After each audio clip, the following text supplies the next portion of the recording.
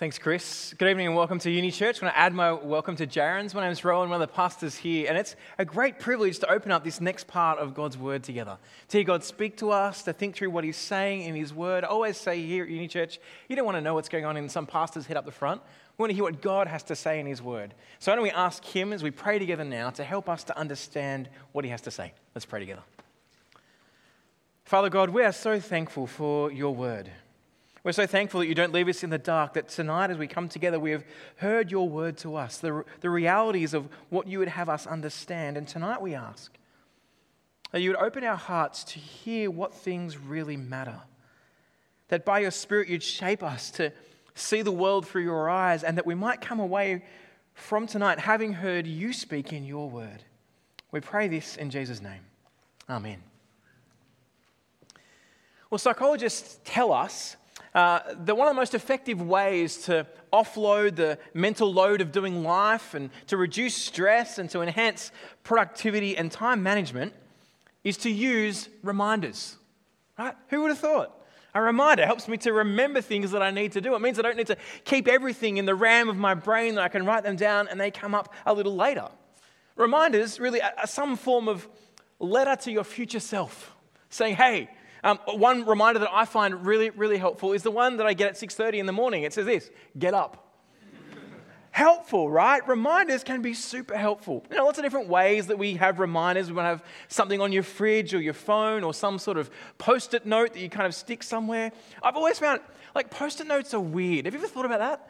Why do they call them post-it notes? Who has ever posted a post-it note? Anyone? Right? No, because we know you can just stick them places. They've got the sticky thing on the back. Whoever came up with a sticky note name, I'm like, genius. Post-it note just doesn't seem to make sense to me. But if I'm honest, despite the psychological help that reminders are, I have a love-hate relationship with reminders. I really do. On the one hand, they can be super helpful. That letter in the mail, your rego is due in a month, you need to pay it. I'm like, great, really helpful. Or the notification that pops up on my phone once a year, it says this: today, wedding anniversary. Right?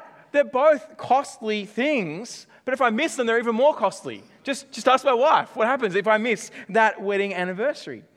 But on the other hand, while they're helpful on one hand, reminders actually make me kind of a little bit angry.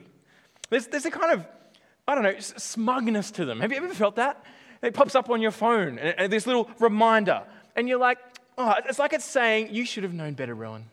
You know, today is your wedding anniversary. You should have known that. Why do I have to tell you that it's this? And this part of me that I kind of look at the smug little note, and I'm kind of like, while I do thank you for bringing to the forefront of mind what I have already told you in the past that I already knew, right? I do appreciate you're bringing that up for me.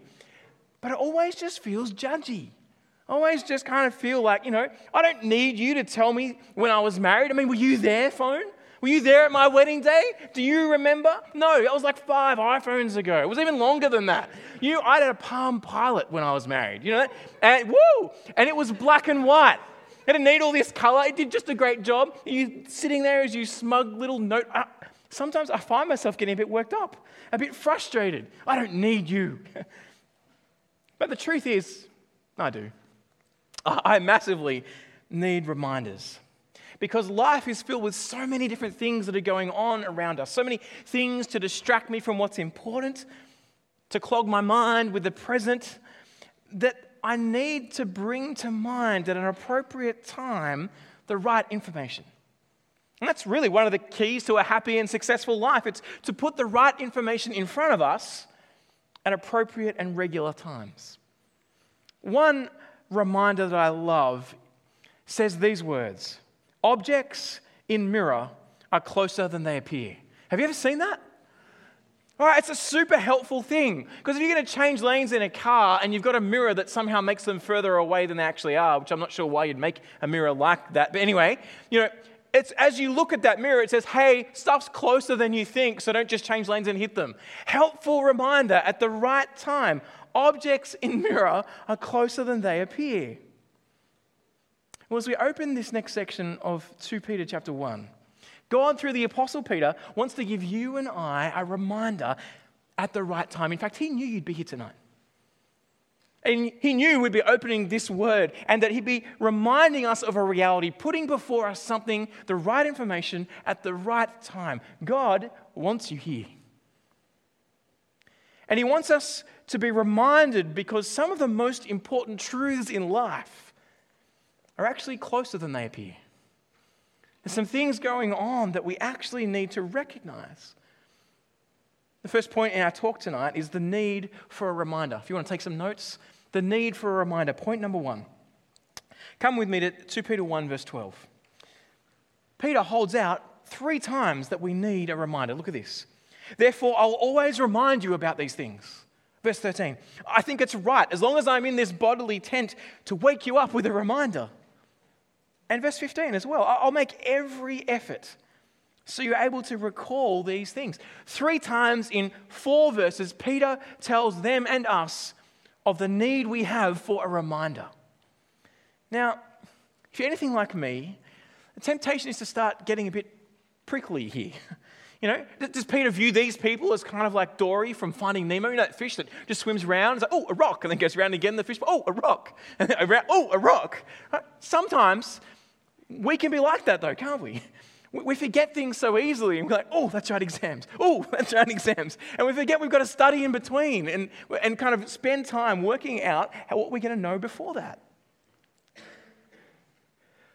But in verse 12, Peter says something that's really interesting.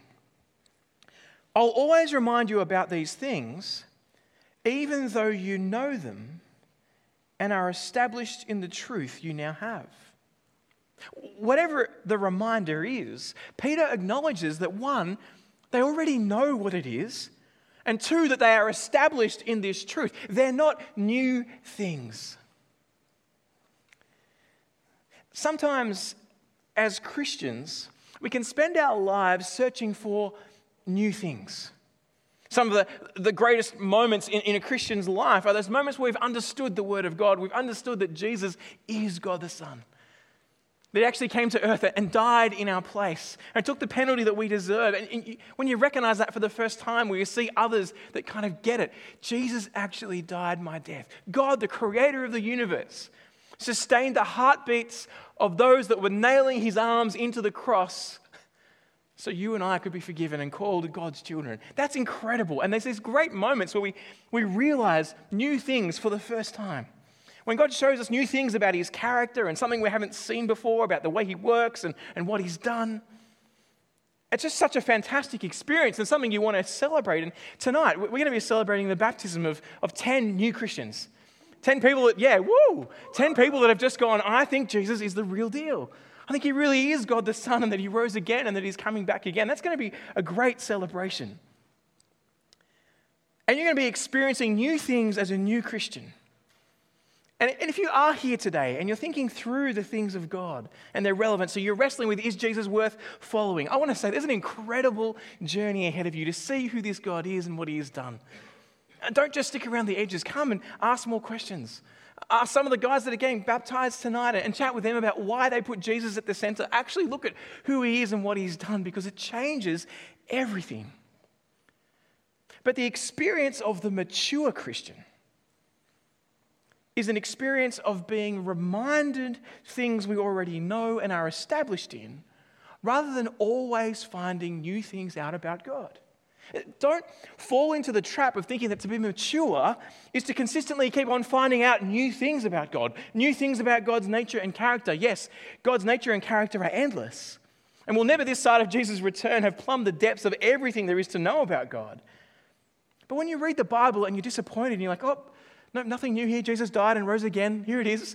And you can't start to come a bit like, oh, I want to see some new stuff. Stop and think, no, the fact that I already know this is a sign of Christian maturity. It's a sign that I know God. And I've heard his word and I understand him more. That's kind of how relationships work. If you think about a marriage relationship, right? In the early days of courting and dating and early years of marriage, you learn lots about one another. You're like, oh, wow, they've got blue eyes. Oh, that's so special, you know? I still remember the moment I saw Sarah's smile for the first time. I was like, wow, you got an amazing smile. I love Sarah's smile. It's incredible. But, you know, I kind of am amazed at that and I cherish that. But there are things that we do find out about each other, but the more mature your marriage is, the longer you've spent with one another, the less new things you're going to find out. Sarah and I have been married for 22 years. I don't roll over in one day in bed and go, your eyes are blue. There's a problem here. She's like, who have you been looking at for the last 22 years, Rowan? If you can't recognize that reality. See, the sign of a mature relationship is that after 30 years, you don't go, whoa, I never realized that new thing. No, it's calling to mind the incredible things that you already know. Sure, there'll be little bits and pieces on the way through, but they won't be as large as you keep going forward because you get to know them. No, the joy of a mature relationship is dwelling on those things that you know, celebrating them, reminding ourselves and the other person about how great they are and how much you love them and responding to them in ways that fit well. So it is with the mature Christian life. And don't be discouraged when you open up God's word and don't find anything new that week. Be encouraged as a sign of maturity in your relationship with God that, yes, I know what's gone on, and instead, allow God's word to remind you of things you already know about God, of the things you are established in and the implications for how you live. Let them remind you of those truths and let them change the way you live. You're not going to see new things every year for the rest of your life as a Christian. See, our biggest danger as people who trust in Jesus, who are in a relationship with God, isn't lack of knowledge. It's forgetting the beauty, the wonder, the truthfulness, and the significance of what we already know and are established in. See, the world that Peter is writing to in the first century was a world drowning in mythology of Zeus and Aphrodite, stories that had no eyewitness accounts, stories that the majority of society believed in and lived by, that the cultural kind of currents drew everyone along to, that you had to kind of go along with this because that's what your parents taught and that's what you were a part of. And while the recipients of this letter had come to see the real historical relevance of Jesus, that he came, he lived, he died, he rose again, everything in their culture in this first century was pulsating with a call to focus on these other stories, to join in the worship of these fertility gods, to live out their cultural heritage. And it's not that it caused them straight away to throw away the truths they knew to be true, but it had the effect of dulling the brilliance of what they already knew and were established in, of perhaps moving to the point where you relegate the historical realities of the life, death, and resurrection of Jesus to the realm of just maybe it is more like a myth. It's more like a guy we can just follow. There's some helpful truths about Jesus. It doesn't really have that much impact on my life today. I gotta say, it's not much different today. Sure, it's not the myths of Zeus and Aphrodite that kind of draw us in, but it's the pulsating message of the world around us that what is most important is your comfort. We live, we die, that's it. So make the most of today. YOLO, you only live once, live it out. The pressure in our society is, look, you can believe whatever you want about your religion because really, we don't think it's actually real anyway. We don't think there's any God. So you can have whatever belief you have in that way, but just don't believe it too much. Don't let it shape the way you interact with me. Don't let it shape the way you think about interactions with others. And don't be too certain about it either, because certainty breeds arrogance. And any time you claim to know something surely or think that I actually think you're wrong, that's just arrogant. So don't be that. Push that down. Or worst case scenario, don't become one of those fundamentalists that believe God actually speaks through his word. Because, man, people do crazy stuff, and we've seen them on the news. Don't be one of those people. And so, in the culture we live in, our natural tendency is to pull back, to relegate the things we know and become established in trusting in Jesus, to relegate them to the private realm that never raises its head publicly. It never raises its head in our lives, and before long, Jesus doesn't raise his head in our decisions or our direction, and we just go with the flow. So Peter writes to them and to us to wake them and us up with a reminder. There's a real sense of urgency you kind of pick up as he writes about it. It's not just kind of hey guys, by the way, a few things. Keep remembering the things I told you. Just move on. All right, next. It's not a small thing. All right, 3 times in 4 verses, he says this. Look at verse 13. I think it's right, not just a good idea, Not just, something I want to do. I think it is right. There is a moral obligation for Peter in some way. As long as I'm in this bodily tent, and he's talking about his body, he wasn't living in a tent at that point, to wake you up with a reminder. That's what Peter commits his life to. And he does that knowing he's going to die. What would you spend the last few weeks, months, or moments of your life doing?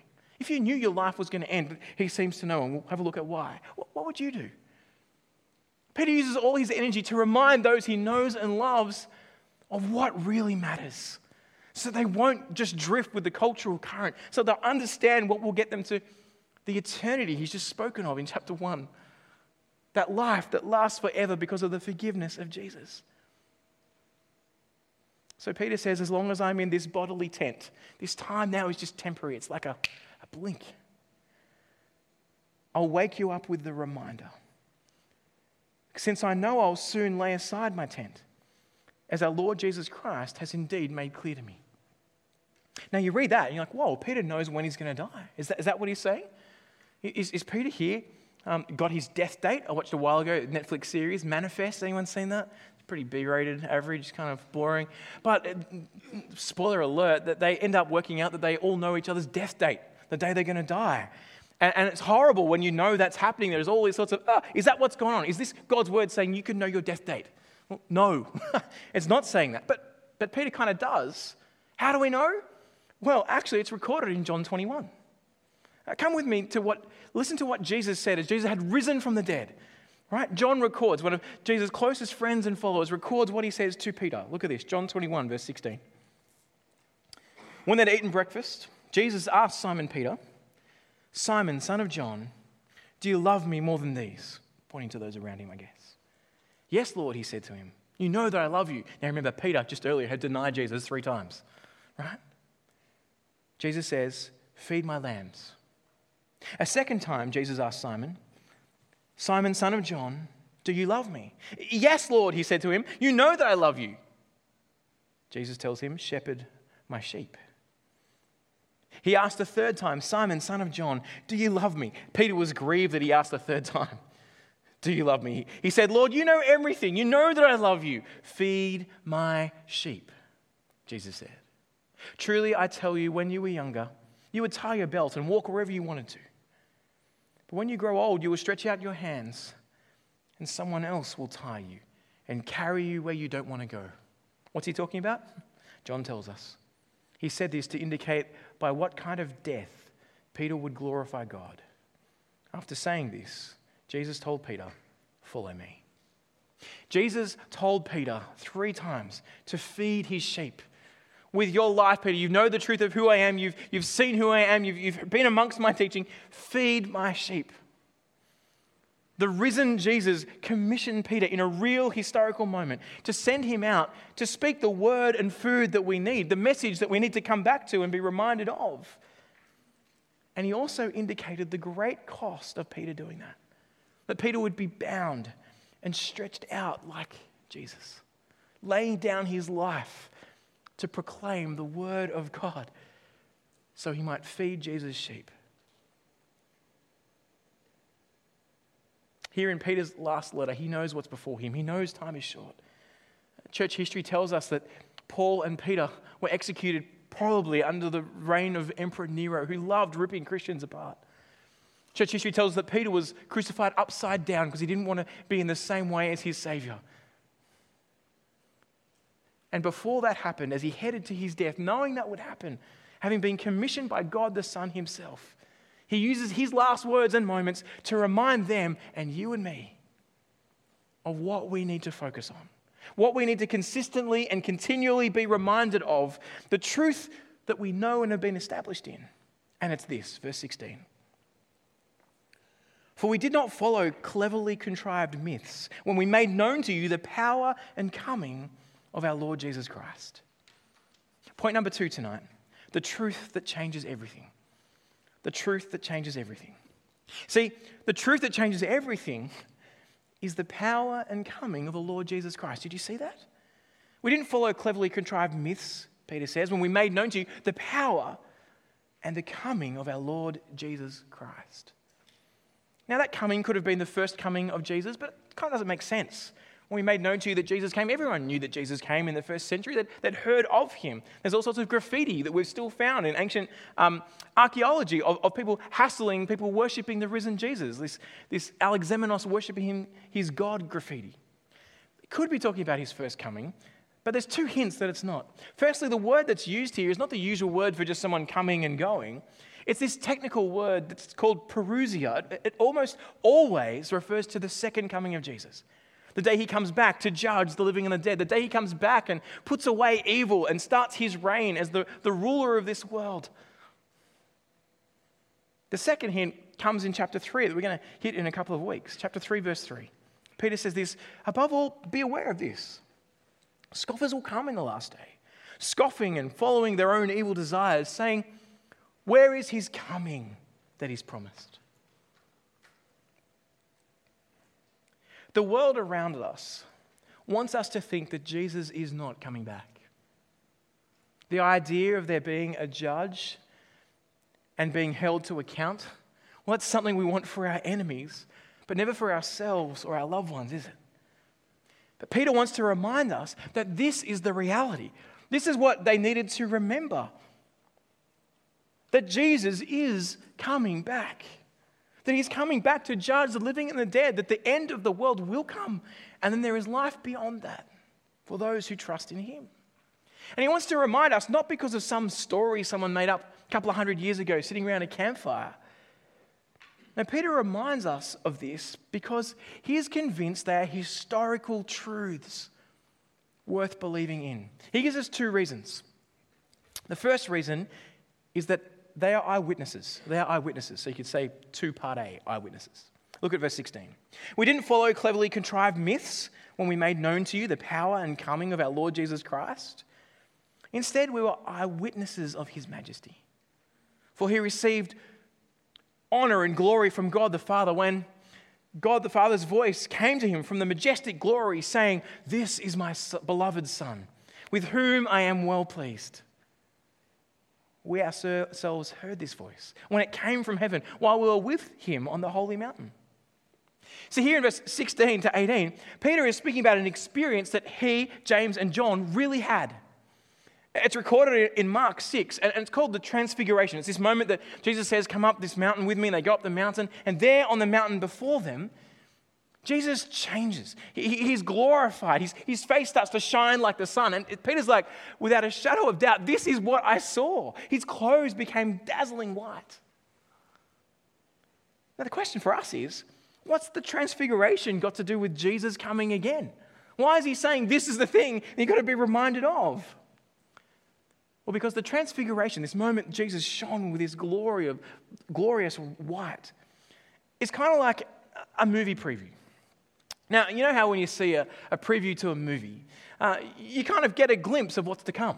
You're like, they've actually shot some scenes. This is great. There's this preview coming there. There's some things that go on. There's a plot line. It guarantees you that the movie that is actually promised to come will come because you're seeing some of those scenes in front of you. Now, unlike a modern day preview, where they're pretty much always better than the actual movie, do you find that? You're like, I've got the whole plot line. I stop watching previews now. I watch a little bit, and as soon as I'm convinced I want to watch the movie, I stop it. And Sarah's like, I want to see the end of it. I'm like, no, it's going to ruin the movie. Because sometimes the movies are so shocking that the preview is the best thing. This is not like that. This is just a taste of the incredible future that is coming in.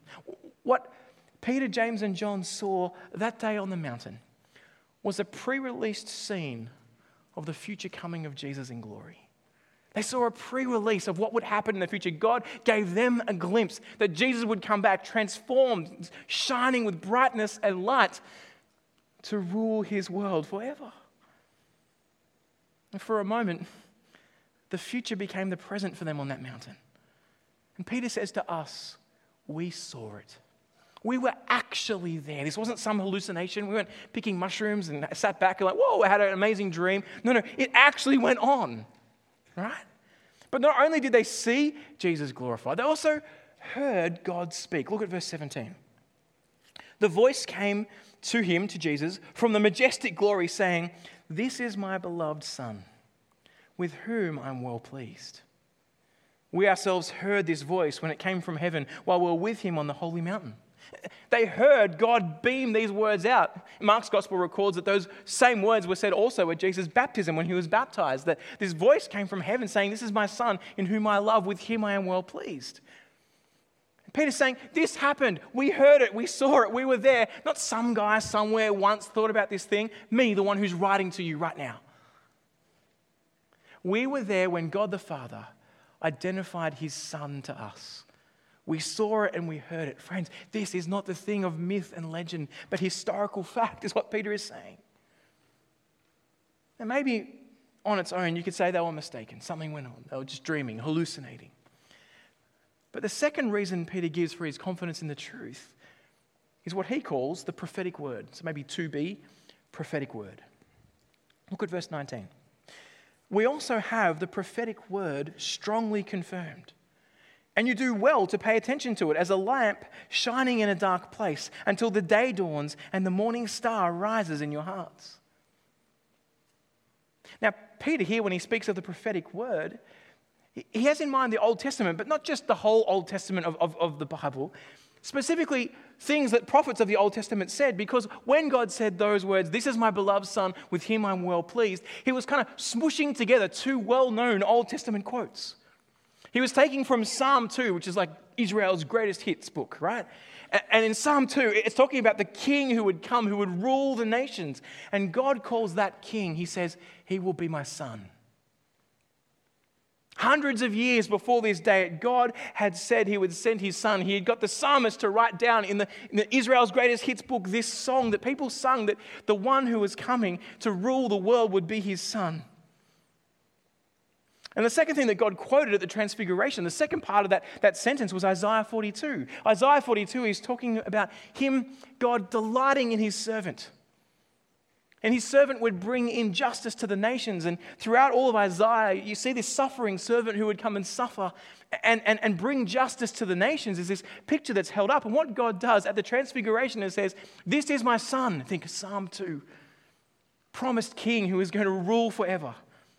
And then he says, "The one in whom I delight, I am well pleased." He's the suffering servant that I promised in Isaiah 42 who would bring in justice and God's reign forever. What Peter is saying is, when we saw and heard this transfiguration, we saw Jesus shine forth, his picture of the future, and we heard the words, "This is my beloved son, with him I am well pleased." We knew that he wasn't God just saying from heaven, "Oh, isn't my son great?" Kind of rubbing him on the head, bit of glory, woo, and then kind of moved on, right? He's saying, "He's here. The promised king I've been speaking about for hundreds and hundreds and hundreds of years is here. He is my son. And he has come to bring the end." Verse 19, we also have the prophetic word strongly confirmed, and you will do well to pay attention to it. Remember, this was spoken so long ago. As to a lamp shining in a dark place, until the day dawns and the morning star rises in your hearts. And the morning star here is most probably Venus. And for part of the year, Venus rises on the equator, on the horizon, just before the sun comes up. It's kind of like hey, when you see this morning bright star come up, you're like, hey, the sun's going to come pretty soon. Peter's point is, until the day comes when Jesus comes back in his second coming, these prophetic words and Peter's testimony about what they saw, they are the morning star. They are the thing that points us to the reality that Jesus is coming. They are the certainty that you can know that Jesus is coming back. That's why he tells us the function of the Old Testament scriptures. He points out how God's word works. Verse 20, "Above all, you know this. No prophecy of scripture came about from the prophet's own interpretation. Because no prophecy ever came by the will of man. Instead, men spoke from God as they were carried along by the Holy Spirit." The world around us today wants us to say that God's word, the Bible, is just a man-made invention of myth and legend. Something that humans have made up to kind of control humanity. It's just human words. But Peter is saying, no. God said he would send his son. And I've seen him. I saw the pre-release glimpse. And I heard God's voice point him out. And I saw what Jesus did. And I saw him die. And I saw him rise again. And I want to proclaim to you this reality, that actually happened. So the Old Testament, while men did write that down, the idea is that God was inspiring it. It's like as they wrote the word of God, God filled the wind of their sails to write it, so to speak, and the Holy Spirit carried them along. And sure, they wrote it with their own style, and they wrote it with their own minds. They weren't just puppets. But they wrote it down because God was working through them to point forward to what he would do in the future. In other words, the prophetic word about Christ coming again in power and glory didn't originate with human prophet making up some vision or dream and interpreting it. It came from God himself. So the issue that's at stake here in 2 Peter, why this letter is so very relevant for you and me today, is because our secular society denies that Jesus is coming back again. I mean, who do you know who's not a Christian who actually lives with that as a present reality? They think, I think Jesus is going to come back again. Our world doesn't. They don't care about the reality. I think that's a myth and a legend. They haven't looked at the reality of history. But we need to be reminded of this. We don't need some new and fancy revelation of God to say, hey, look, I'm God, look at what I've done. Because Jesus has already stepped onto the world's surface. In reality, in human history, he's done it. I don't need some powerful experience to convince me that there's a spiritual realm, because we've got the word of God spoken hundreds of years earlier and then coming to fulfillment in Jesus. And what we need is to be reminded of the pre-release scene that Peter, James, and John saw and recorded for us. We need to be reminded of the prophetic word that God spoke that was confirmed in Jesus. And be reminded of how important that is, that we might live hearing God's word, listening to his voice, dwelling in it, not looking for the new thing, but reveling in what he has said. Jesus is coming back again. Peter sees his life's purpose, everything he does with his hours, weeks, months, and years, is to remind everyone around him of that historical reality. Friends, don't be like me. Don't despise the reminder and get angry at it and feel like you're being all judged by it. Hear the reality. God keeps reminding us of what has gone on so we might dwell on it. Jesus is coming back. How does that change the way you live this week? The things that I invest in, am I living just for my comfort, or am I thinking about a kingdom that will never perish, spoil, or fade? Who is the ruler of my life? Is it me? Am I calling the shots? Or am I looking to the King whose glory shone out, a picture of what would be to come, who would rule the earth forever? We need to dwell on the word of God and let the return of Jesus shape our priorities and what we live for, where we invest our time, what we look forward to. And tonight, as we baptize these 10 people, we're baptizing people who are saying, I want to keep living for Jesus. I'm so convinced he is who the Bible says he is. I want to put him at the center of my life, and I want to live for him, and I want to make a public declaration of that. And I would love for us all to remember how important that is. If you're here for, supporting them, you're a friend and family, ask them, why is this so central to you? If you're here and you've been a Christian for a long time and you're like, yep, I know this, I've heard this before, hear Peter's warning to wake up and say, this matters. Live your life in response to the reality of the return of Jesus. Let Peter remind you that this might be your reality too. The reality that you wake up to and the reality that stops you from drifting the ways of this world. And cherish that future, secured by Jesus, living for him, dwelling on his powerful word that helps you to put front and center in your life the King who is coming back, who's died for you, who's been risen from the dead, who will judge the living and the dead and offers us life that does not end. Friends, to be reminded of what we know is what we need. Let's pray God will keep doing that for us every day. Father God, we thank you for your word to us tonight. We thank you that you know each and every one of us would be here, that this would be your word to us, that you planned before all humanity for us to hear this word this evening. So would we hear it as it really is, as your word, yes, written by the hands of man, but inspired by your Spirit. By your Spirit, would you comfort us in this truth that Jesus is coming back? Would you encourage us with the reality that he's died in our place and risen again? Would you help us to come and trust you? For those of us here tonight, Lord, that are thinking through your things and what it is to trust you, we ask that you would show yourself to them, that you would show us the clarity of your love, and the reality of the future, and the historical moments that Peter spends his time and effort pointing out, that we might have life. And for those of us who do trust these truths that are established in them, Lord, help us to be people that are reminded by them consistently. Would your word and spirit keep reminding us of these truths? Would you help us to have time in it, to understand it, to dwell on it, to marvel at who you are and what you've done? And Lord, help us to live our lives in light of Jesus' return. We pray this in his name. Amen. You've been listening to a sermon recording from Auckland EV. We hope you found it helpful, and if you'd like to find out more about Jesus or about church, we'd love to get in touch. So check out our website at aucklandev.co.nz for more details. Thanks for listening.